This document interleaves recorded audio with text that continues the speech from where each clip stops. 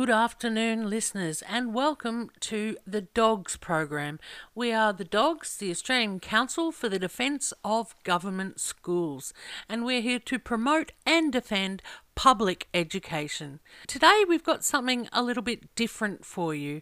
All throughout the year, we discuss great state schools, and some of us here at the Dogs are purely state school educated. Today, Sorrel and I are going to be discussing our state school experiences and reflecting on the differences and the similarities of what we experienced growing up going to great state schools, how it felt for us going to state school in our respective eras, what era you're talking about going to school in. I was born in the 70s, so started my schooling in 79 and finished, I was the class of 1990.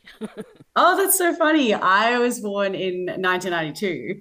So you were finishing school and I was being born. I started school in the 90s and then I graduated high school in 2010. Wow. Okay, now I feel like a dinosaur. Whereabouts did you go to school? So I went to three different public schools. I went to public primary called Blackrock Primary, and I went to two public high schools, one from 7 to 10 called Mentone Girls Secondary, and another one from in 11 and 12 called Sandringham Secondary College, and that is just a year 11 and 12 campus. Okay. What about you? Oh, I went to one state school all the way through my schooling, primary school included, and it was called Glenmore State Primary School and then Glenmore State High School. Ah, Glenmore was kind of on the outskirts of Rockhampton. is that normal for in Queensland for like one school for primary and secondary? I mean, I can only speak to my experience. The campuses were right next to each other. Yeah, so it was kind of on the outskirts of the town. I dare say the town's bigger now, so it might not be so outskirty. It was on the highway heading north to Mackay. During the year, when we talk about state schools and we talk about the ICSEA value, when you're going to school, we don't really think of those things. What would you guess the ICSEA value of, say, your primary school was? So my primary school probably had a higher value and probably still does, because although it was a public primary school, the area that it's located in is like quite high socioeconomic area. My two high schools were like very, very, very mixed. The first one I went to was a huge school, like massive. And then the second high school that I went to, Sandringham, I don't know if they still do this, but when I went there, they didn't have like a zone, which is really cool. A catchment area. Yeah. And so obviously that's really unfortunate if you just happen to live in an area that like doesn't have a quote unquote good school. But Sandringham would let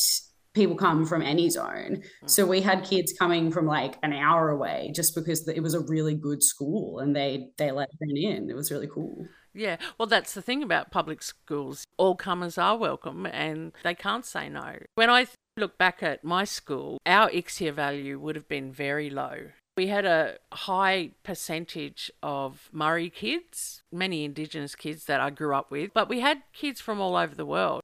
It was a really mixed bag, our school, but yeah, I dare say the ICSEA value would have been quite low. Our school recognised that part of the community that it was servicing wasn't necessarily capable of scraping together the money for uniforms. So it was policy. There was no school uniform. Oh, that's so interesting. But there was a dress code. Like we had school colours and a dress code. So for primary school, didn't matter so much. You're pretty much wearing what your parents are buying you, which is fair enough. But for high school, when you start to express yourself a bit more, that's when the dress code came into it. So it was things like having to wear covered shoes, say if you're in science class or in metalwork and woodwork, everyone had to do it. It was mandatory in grade 8. You had to do all the subjects, and it was only in year 9 that you got to actually choose electives. Yeah, mine was like that too. Yeah, I think that's a good idea because it really gives you an opportunity to have a little nibble on everything and see which flavour you like best. Definitely. Yeah, so the dress code was interesting because it did develop. Because we were in Queensland, it was very, very hot, so you weren't allowed to wear singlets Ah, You had to wear T-shirts. If you went outside the shelter shed, we used to call it the sheltered area, it was mandatory to have a hat. You weren't allowed outside the shelter shed without a hat.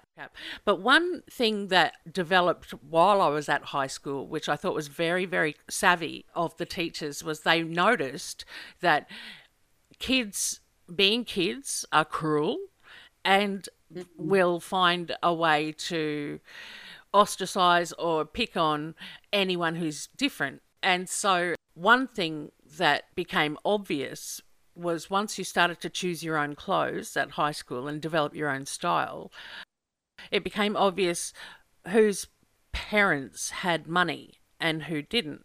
Because at that point in time, Mambo shirts had just come out, and Mambo was a t-shirt brand that was all very cool and trendy, but it was also very expensive. So a kid wearing a Mambo t-shirt to school would show that they had money.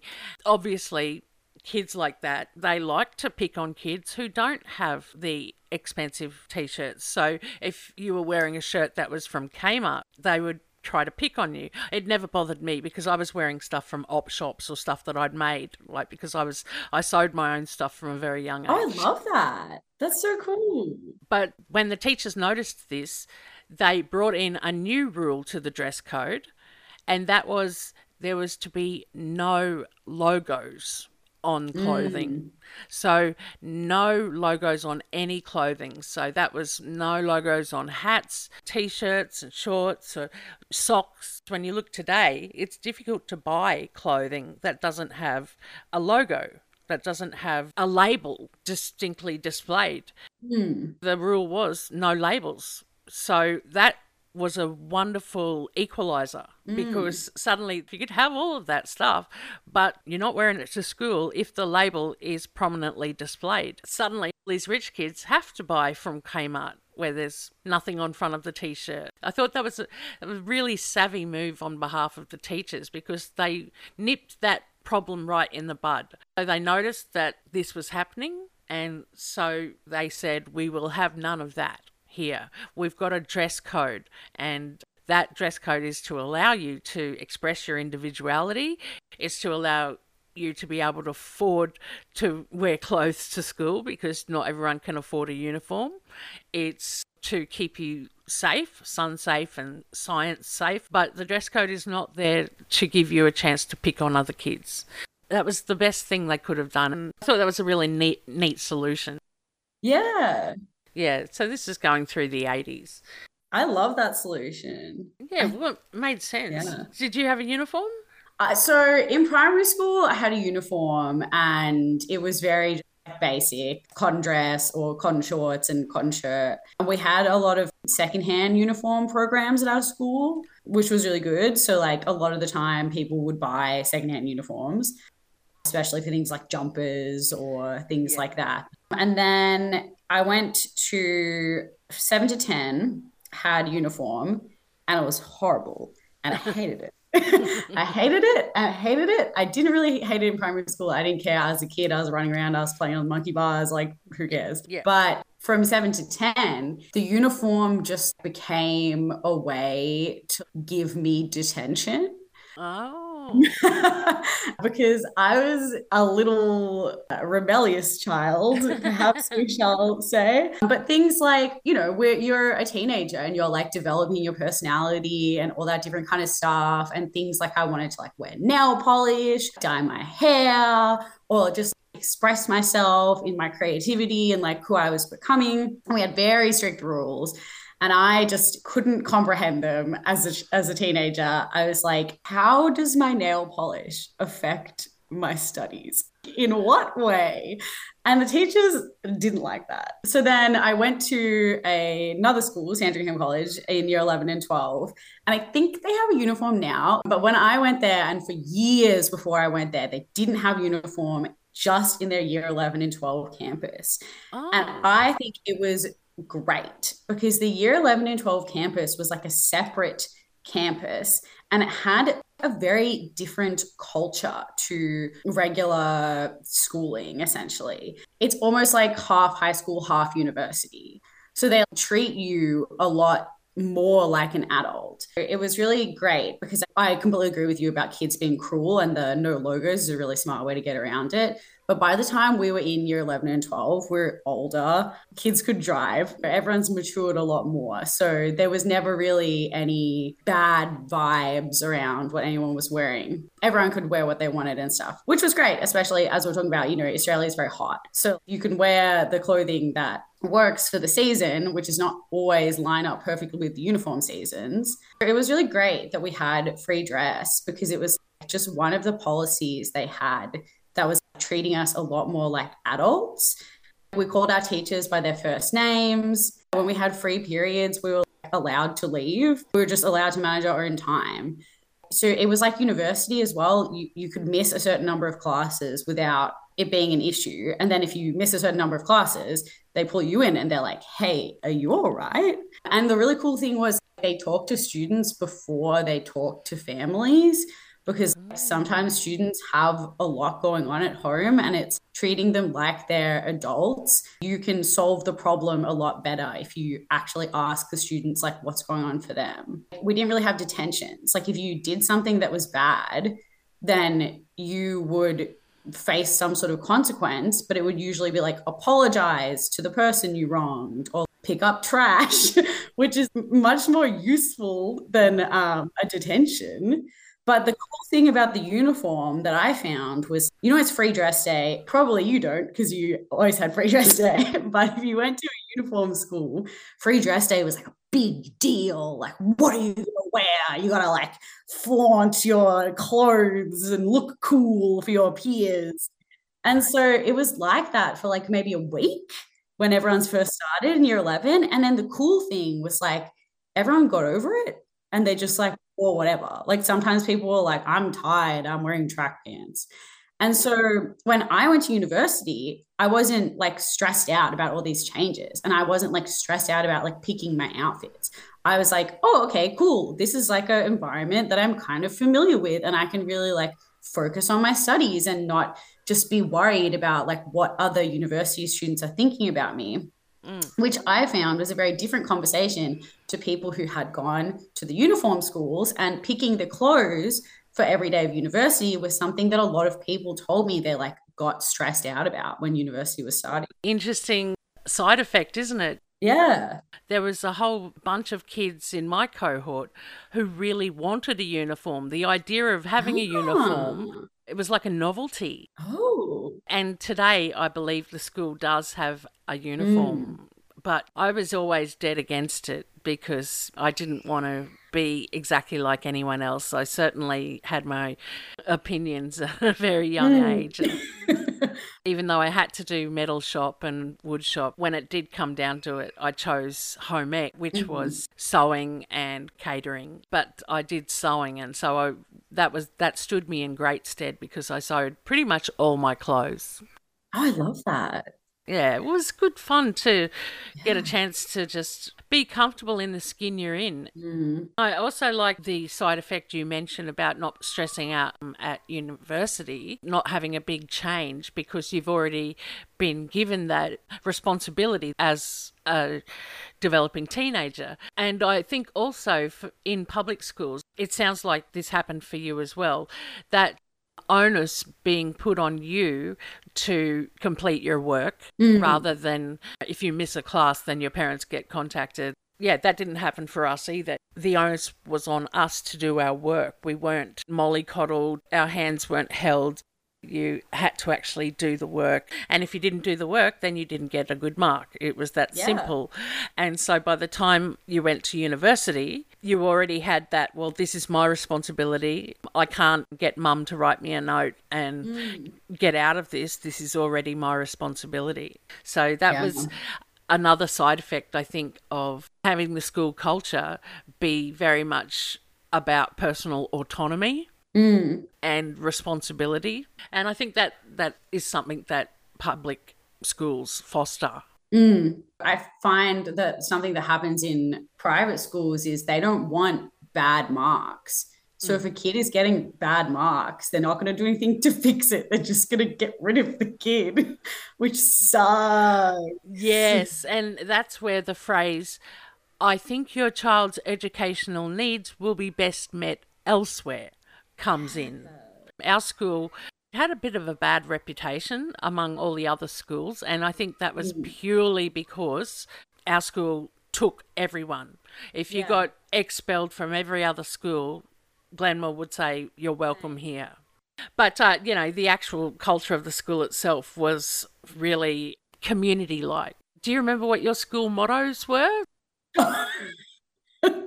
No, I don't even know at all. Something in Latin.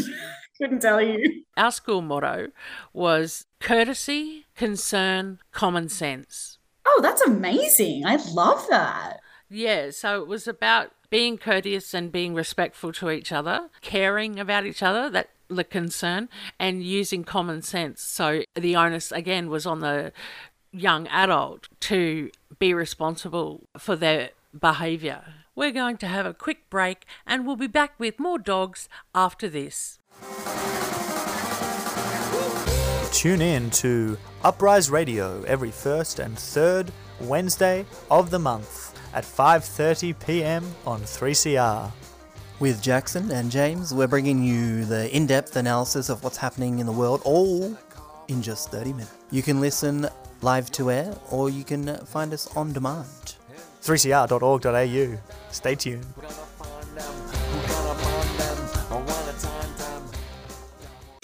Well, it's that time of year, folks, and everybody is getting ready for the holiday season. They're going to catch up with their friends and family, maybe just take a break from work, from doing what they have to do, and this sometimes at school, teachers and kids. So from everyone here at the Council for Defensive Government Schools, we'd like to wish you all a very happy holiday season. Hope it's a great one for you. And just remember that we all have to come back next year, and let's hope that public education benefits.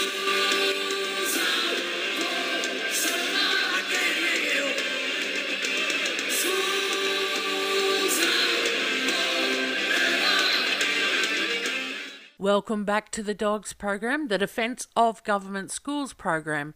Now let's go back into this chat that we're having about our respective state school experiences. So did you have any teachers that you really connected with? Yes, absolutely. I would hope it's true for a lot of people who've got this lifelong love of learning. There are teachers that I, to this day, can look back and say it was their support that enabled me and emboldened me to move forward in certain subjects. One subject that you could do as an elective as a senior was film and television. Cool. And we had a film and TV teacher, Miss Edwards. She let me call her Gabrielle. She was fantastic and she supported me in everything I did. Even to the point where if I couldn't make it to an exhibition, she'd arrange with mum and dad to come and pick me up. That's like the extra mile. That's the public school teacher going the extra mile out of their own pocket. And also there was an art teacher that I used to butt heads with. I still really love and respect Mr. Gunn. He was very abrasive, but in a way that would show you how much he thought of you. So I was playing professional basketball at the time as a teenager. We were getting flown around the state. I was playing in state league. So one weekend, I'm not going to school on Friday because we're getting flown up to Townsville to play. And he said to me, you're missing a lot of art classes. And he said, whenever you miss the Friday class, you don't get to see what we're doing in the class. You can pick it up the next week from someone or whatever, but you don't get to be there while we're explaining it. I always excelled at art at school. And he said, do you want to be a professional basketball player? Is that your passion? Is that what you want to do? And I was like, well, no, I absolutely don't. Yeah. And I said, no. Even though I was playing state league, I was never very good at it because I was never aggressive enough, because I just didn't care. I'm not competitive enough. And Mr. Gunn did point out to me that if that's not what you want to do with your life, then you're missing out on these opportunities at school to have that instruction from teachers. And that's frustrating. That inspired me to take school a bit more seriously in that instead of taking the day off because I was flying out that night, I'd prepare all my stuff the day before and I'd go to school and I'd make sure that I got to the class on time. And I got 100% in art, and it was purely because Mr. Gunn did take me aside and ask me to sort of look at my motivation behind why I was or was not coming to school and what opportunities I was missing out on by not taking it that seriously. Yeah. So, yeah, even though we had an abrasive relationship, I'll always appreciate that moment where he took the time to let me know that there's opportunity here that he didn't want me to miss out on and then regret later on. What about you? Do you have any favourite teachers? I have one teacher. So I was a very neurodivergent child, but no one really knew that. I didn't get diagnosed till I was an adult.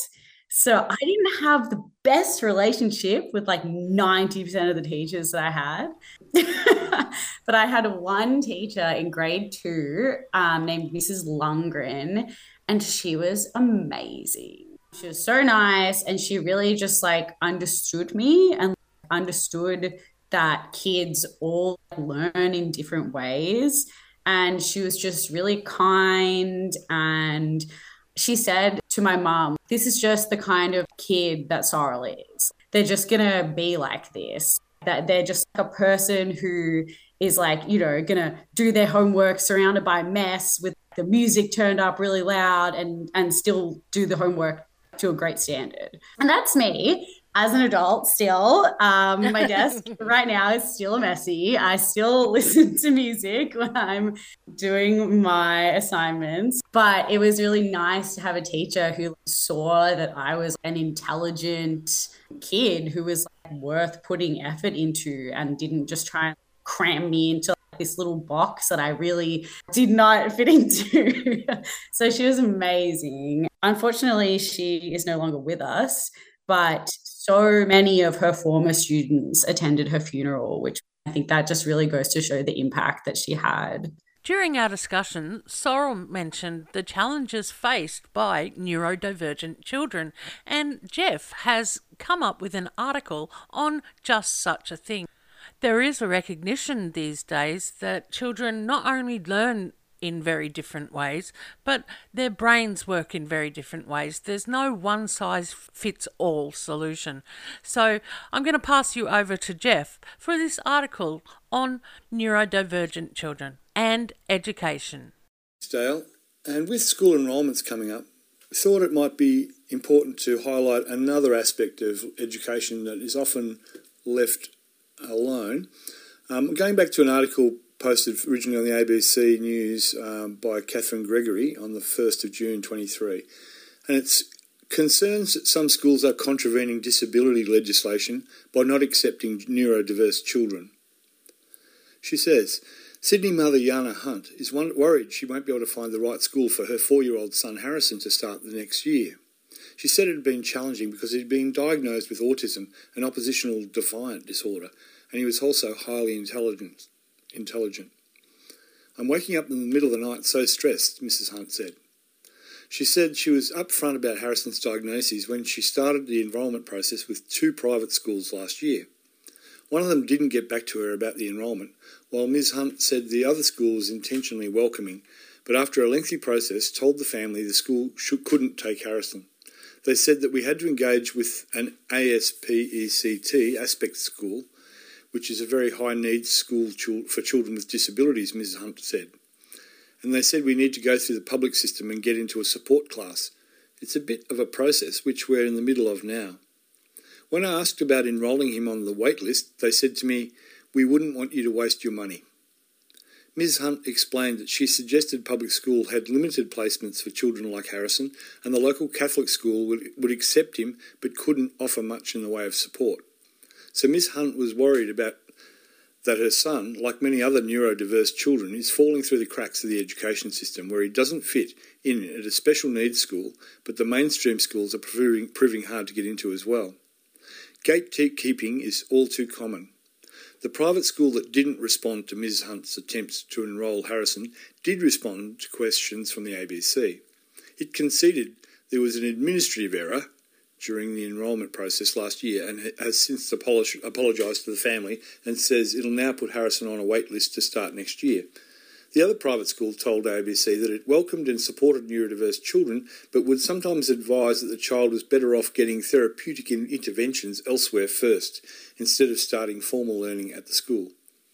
Linda Graham from the Centre for Inclusive Education at the Queensland University of Technology said these responses from schools were all too common and it shouldn't be happening.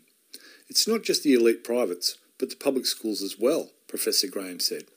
She calls it gatekeeping, where a school says no to enrolling a child, often for very subtle reasons, and suggests they're better placed elsewhere. Professor Graham points out that aspect schools aren't necessarily the right environment for children like Harrison who are on the spectrum. It's quite possible to educate everyone successfully, but we have to change how we do things, she said.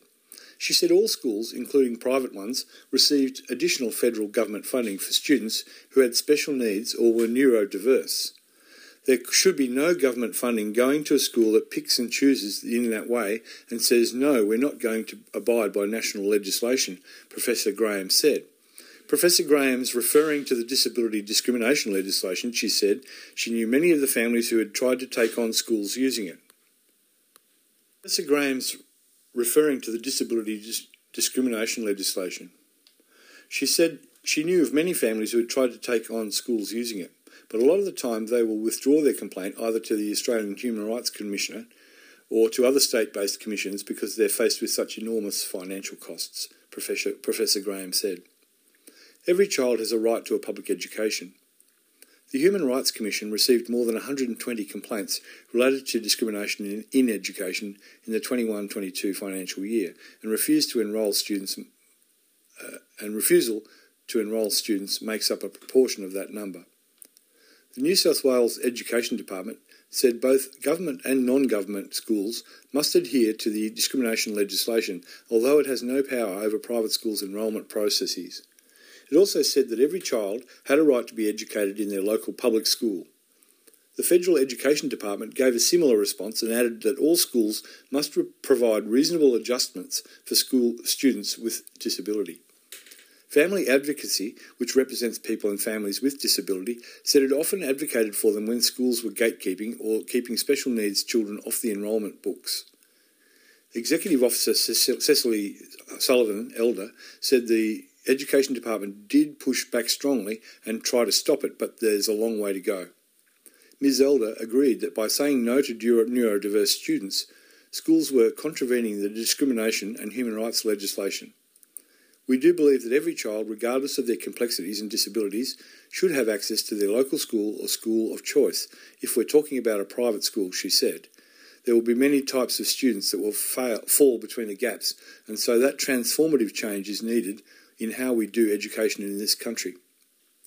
That's a really good article, I think, and important to note the difficulties that students and parents of neurodiverse children strike again and again. Speaking as a parent of a neurodiverse child, we had a lot of difficulty not only with the primary school that our son was in, but also with the parents who avoided other parents who have children with complex neurodiverse backgrounds.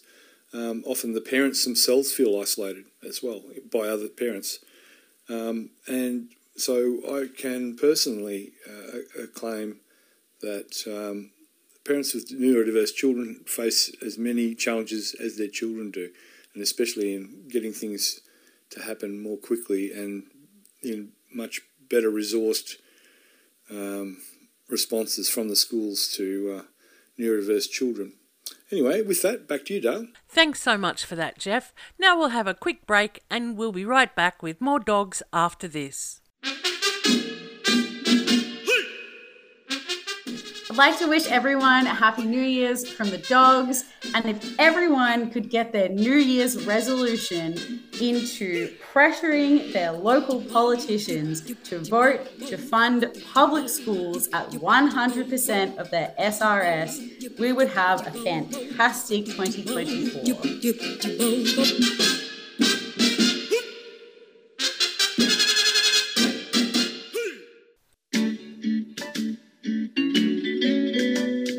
Looking for an easy way to keep up with your annual 3CR subscription? You can now set up an annual debit from your bank account or credit card, and once a year your payment will be automatically deducted. You can cancel at any time and you'll get a reminder each year before payment. Be a constant supporter of Melbourne's precious independent community radio station and set up a recurring payment today. Just go to 3cr.org.au/subscribe.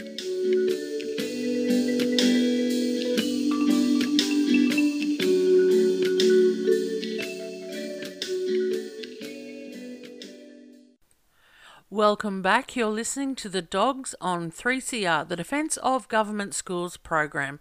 Now we'll go back to the chat that we were having about our state school experiences. This time focusing on facilities and fundraising, which is a huge part of being part of a state school community.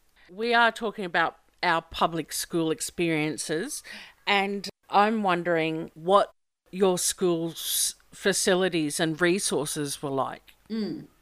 So it's funny that you asked me that just after I talked about Mrs. Lundgren, because when I had her in year 2 and we talked about the ICSIA value, like Blackrock Primary School currently has a pretty high ICSIA value. And I think it would have back when I went there as well. Like I remember a lot of other kids having parents that were quite wealthy, but still I did grade 2 in a portable classroom. Explain to the listeners what a portable is, just in case they don't know the joys of the portable. So a portable classroom is like a small individual classroom that is basically built to be able to be transported on the back of a truck. It's commonly the same type of building as they would have an office in a building site. You can kind of imagine that. Okay, what we would call portables were basically tin sheds. Okay, so the portables had evolved a little bit from, but they're still bad, especially because they didn't have air conditioning. When I talk to some of my American friends, they're like, oh, yeah, but you guys will have air conditioning in Australia. And I'm like, no, so much of my primary school was not in air conditioning. So much of my high school was not in air conditioning. We would have class in this portable, very hot.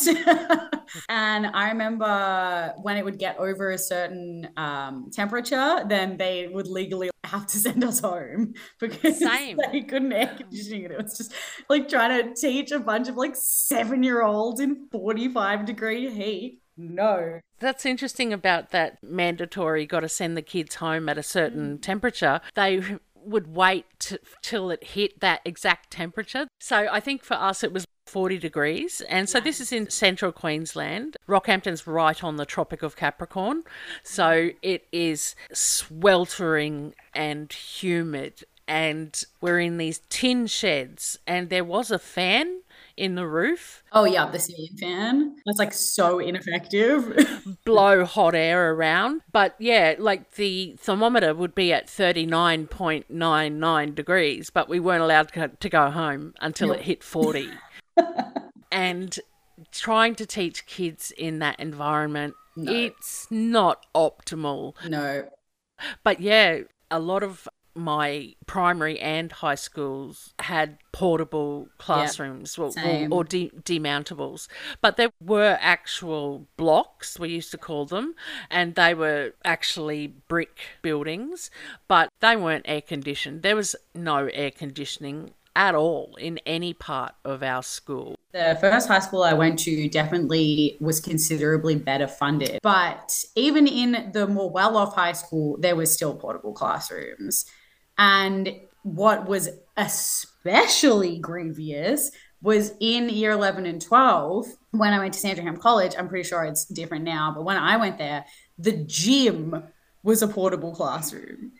Oh. It was so bad. It was literally a portable classroom with carpet on the floor and just weights. And people were doing sport as a year 12 subject.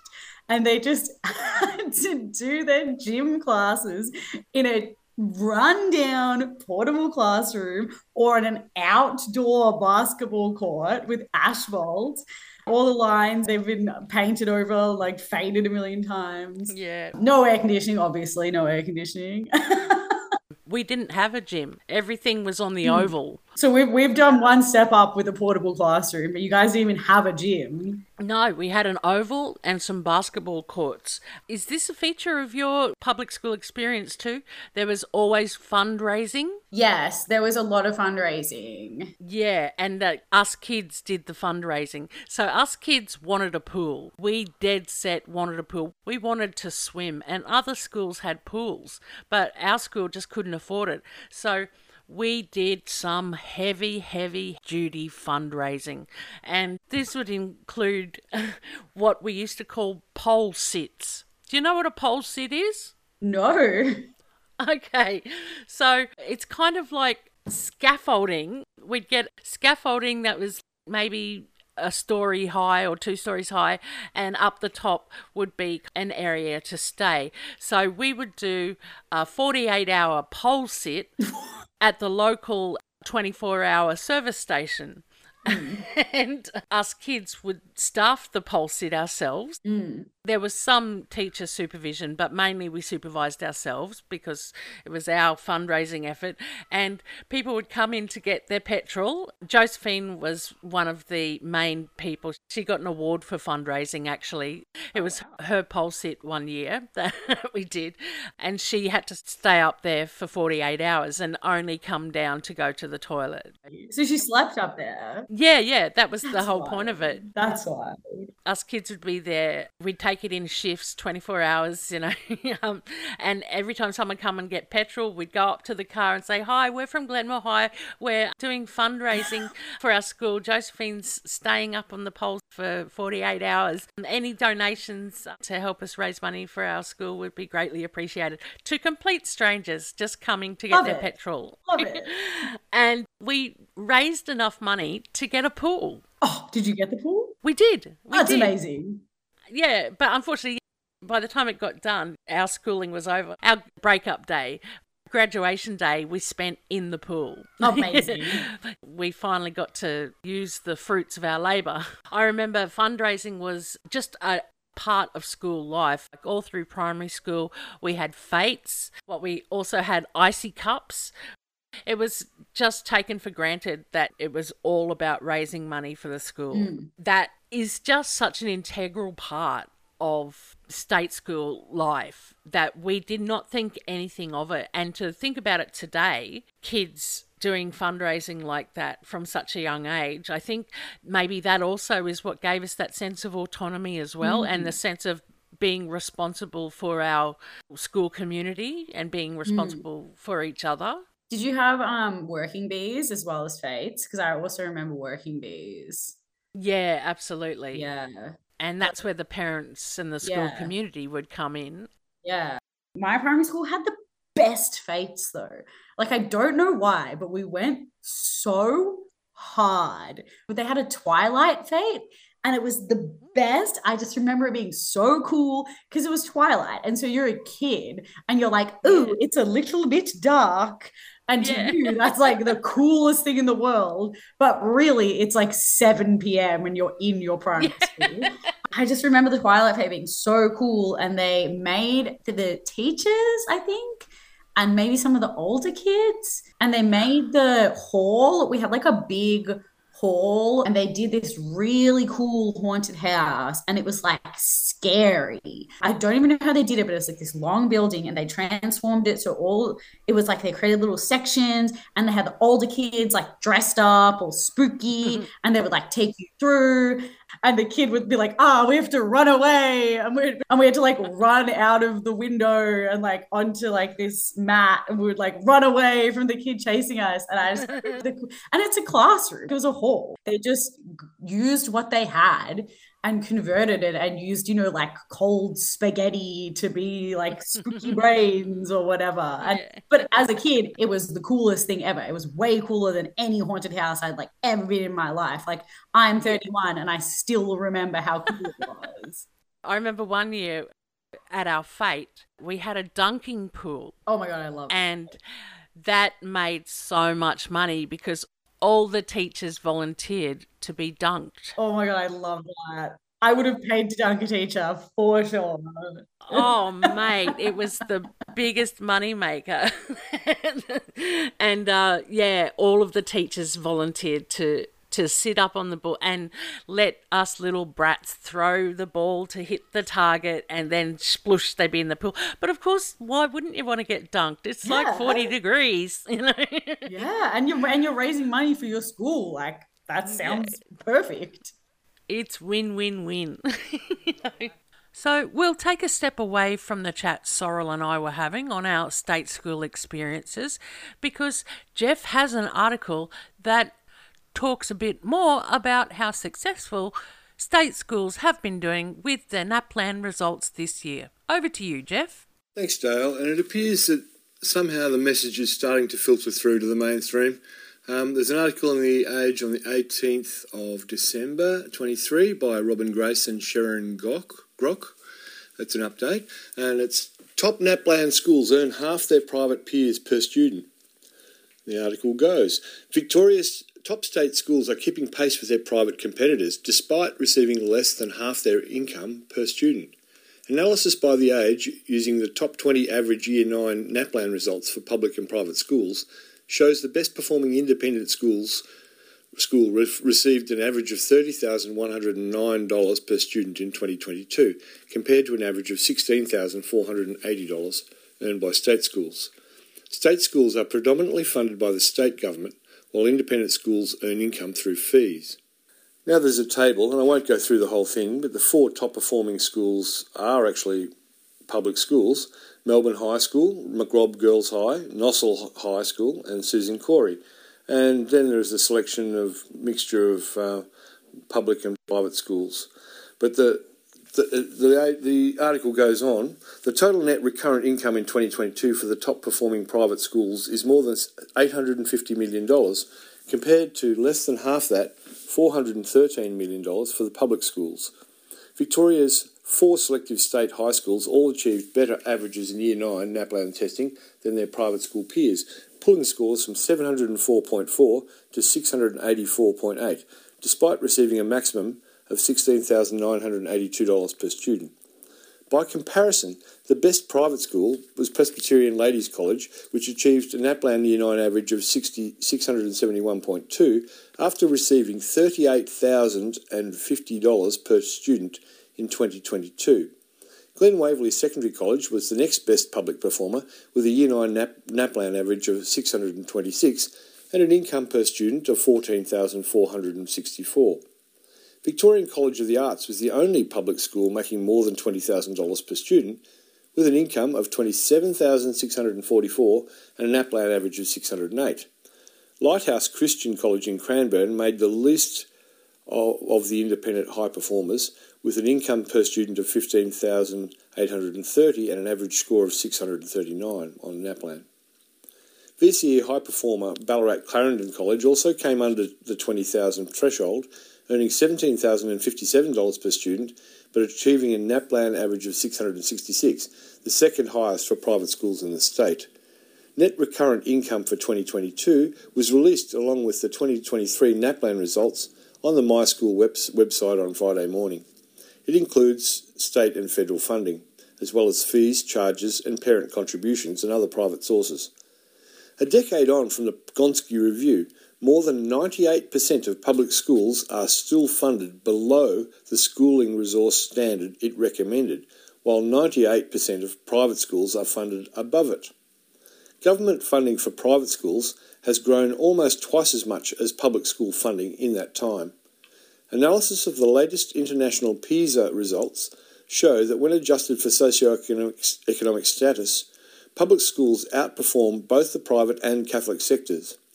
Economist Trevor Cobbold from funding equity advocate Save Our Schools said it was outstanding that public schools with less than half the income of many private schools had achieved comparable or better NAPLAN results. It has to be asked just what private schools are doing with their highly privileged income, he said. It appears too much is being spent on the arms race in gold-plated facilities such as well-being centres, ornate libraries, more swimming pools and ovals, buying up properties and exorbitant salary packages for principals. None of this appears to be better educating their students. More often it appears to engender a sense of entitlement.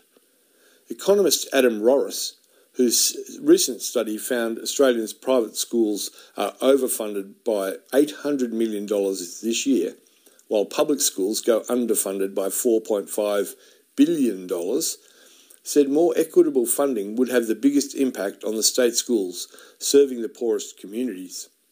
Rorris said public school systems spent more money where it was academically needed.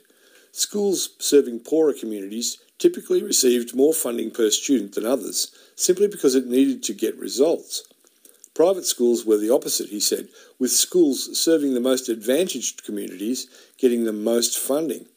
They are the last schools to which you would, as a matter of good public policy, divert precious resources, he said.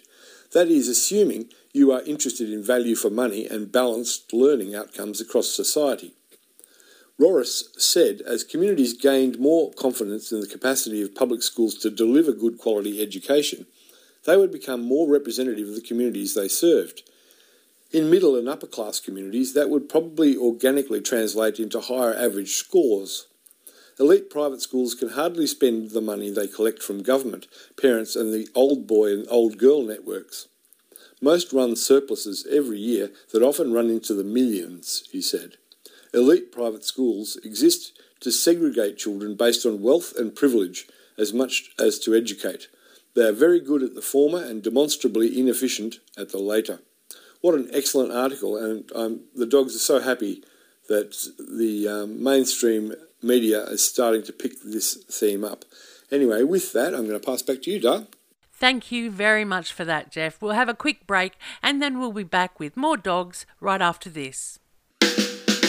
You're listening to 3CR Community Radio 855 AM.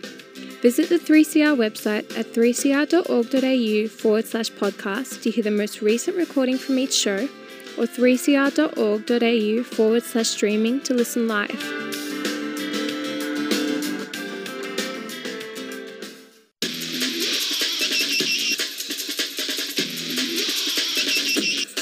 Hi, this is Andy from the Dogs Program. Here's hoping that the New Year's resolutions of our politicians includes commitment to education for all and not just the rich. Let's take the money away from the private schools and put it in the public system so that we can all benefit. Little wonder then, little wonder, you little wonder you. For 3 years, teachers have had their qualifications, their pay, their pensions and their working conditions attacked relentlessly by this government. I'm the proud product of a government-funded primary school education and of a government-funded secondary school education. Australia is one of the richest and luckiest countries in the world, and there's no reason whatsoever why we can't have the very best public schools in the world. It's simply not good enough that kids with disability miss out. Our education is not for profit. Our education is not for profit. You're listening to The Dogs, the defence of government schools on 3CR.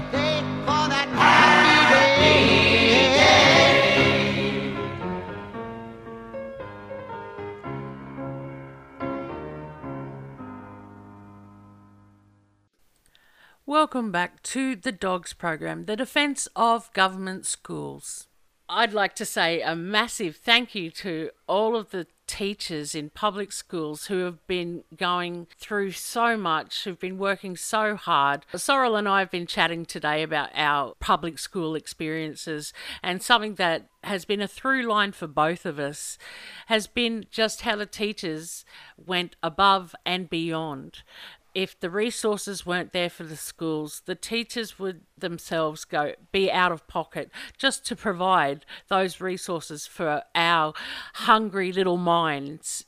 The hard work that the teachers put in, that public school teachers going above and beyond, they really, really, really deserve to be paid for their hard work and to be paid well. They deserve to be respected more for their hard work. I want you public school teachers to know that you are valued, you are beloved. We appreciate all of your efforts. if it's possible for you to keep going with the same verve, with the same passion, and keep inspiring little minds for another year, please do. I know it's incredibly hard out there at the moment, but you are so important to so many of us, and so many of us who came from places where there were no resources, where there was no money. You provided enrichment for our lives. To this day, I can say that I'm honestly grateful to every single one of the teachers who showed their support and inspired me to love learning. We are coming towards the end of the program, but I thought it would be nice if we listened to a little bit of music. Here's Schola Cantorum with Laudate Dominum. Laudate Dominum, laudate Dominum,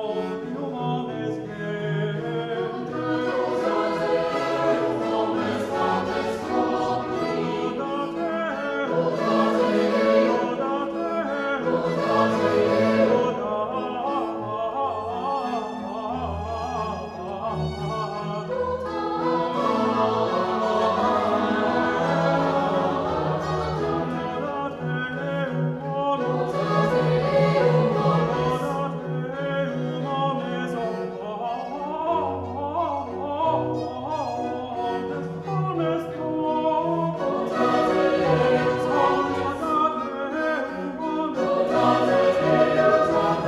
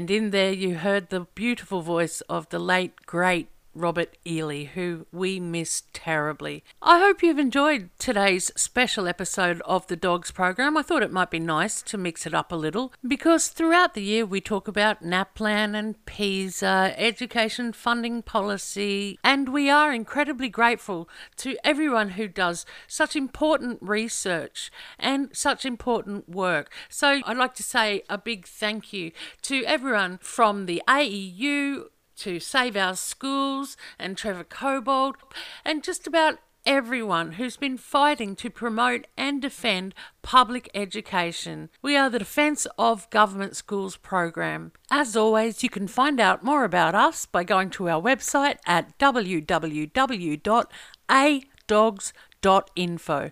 That's www.adogs.info. And we hope that you'll join us for another year of fighting for public education in 2024. Until next year, it's bye for now.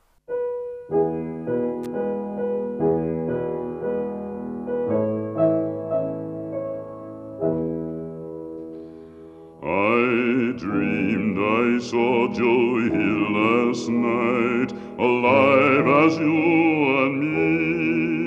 Says I, but Joe, you're 10 years dead. I never died, says he. I never died, says he. In Salt Lake City, Joe, says I, am standing by my bed. They framed you on a murder charge, says Joe, but I ain't dead.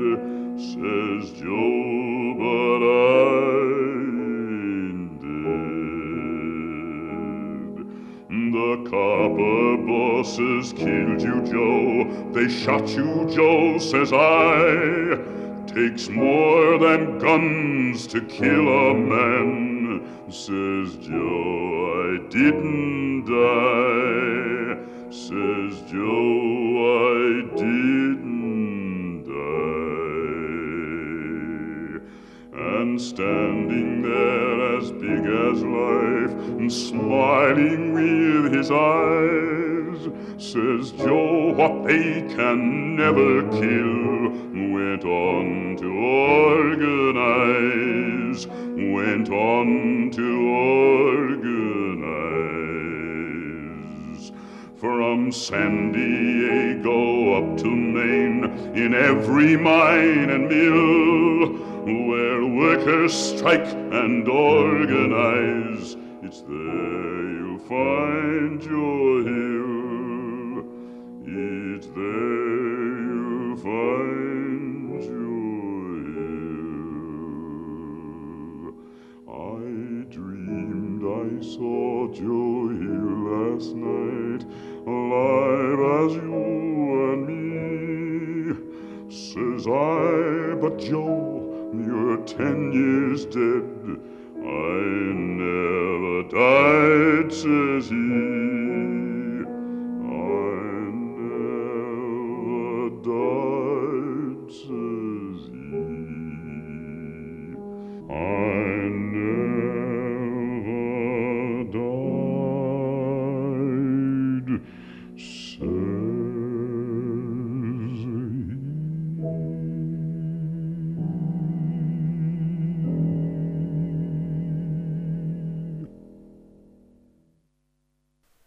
You've been listening to a 3CR podcast produced in the studios of independent community radio station 3CR in Melbourne, Australia. For more information, go to allthews.3cr.org.au.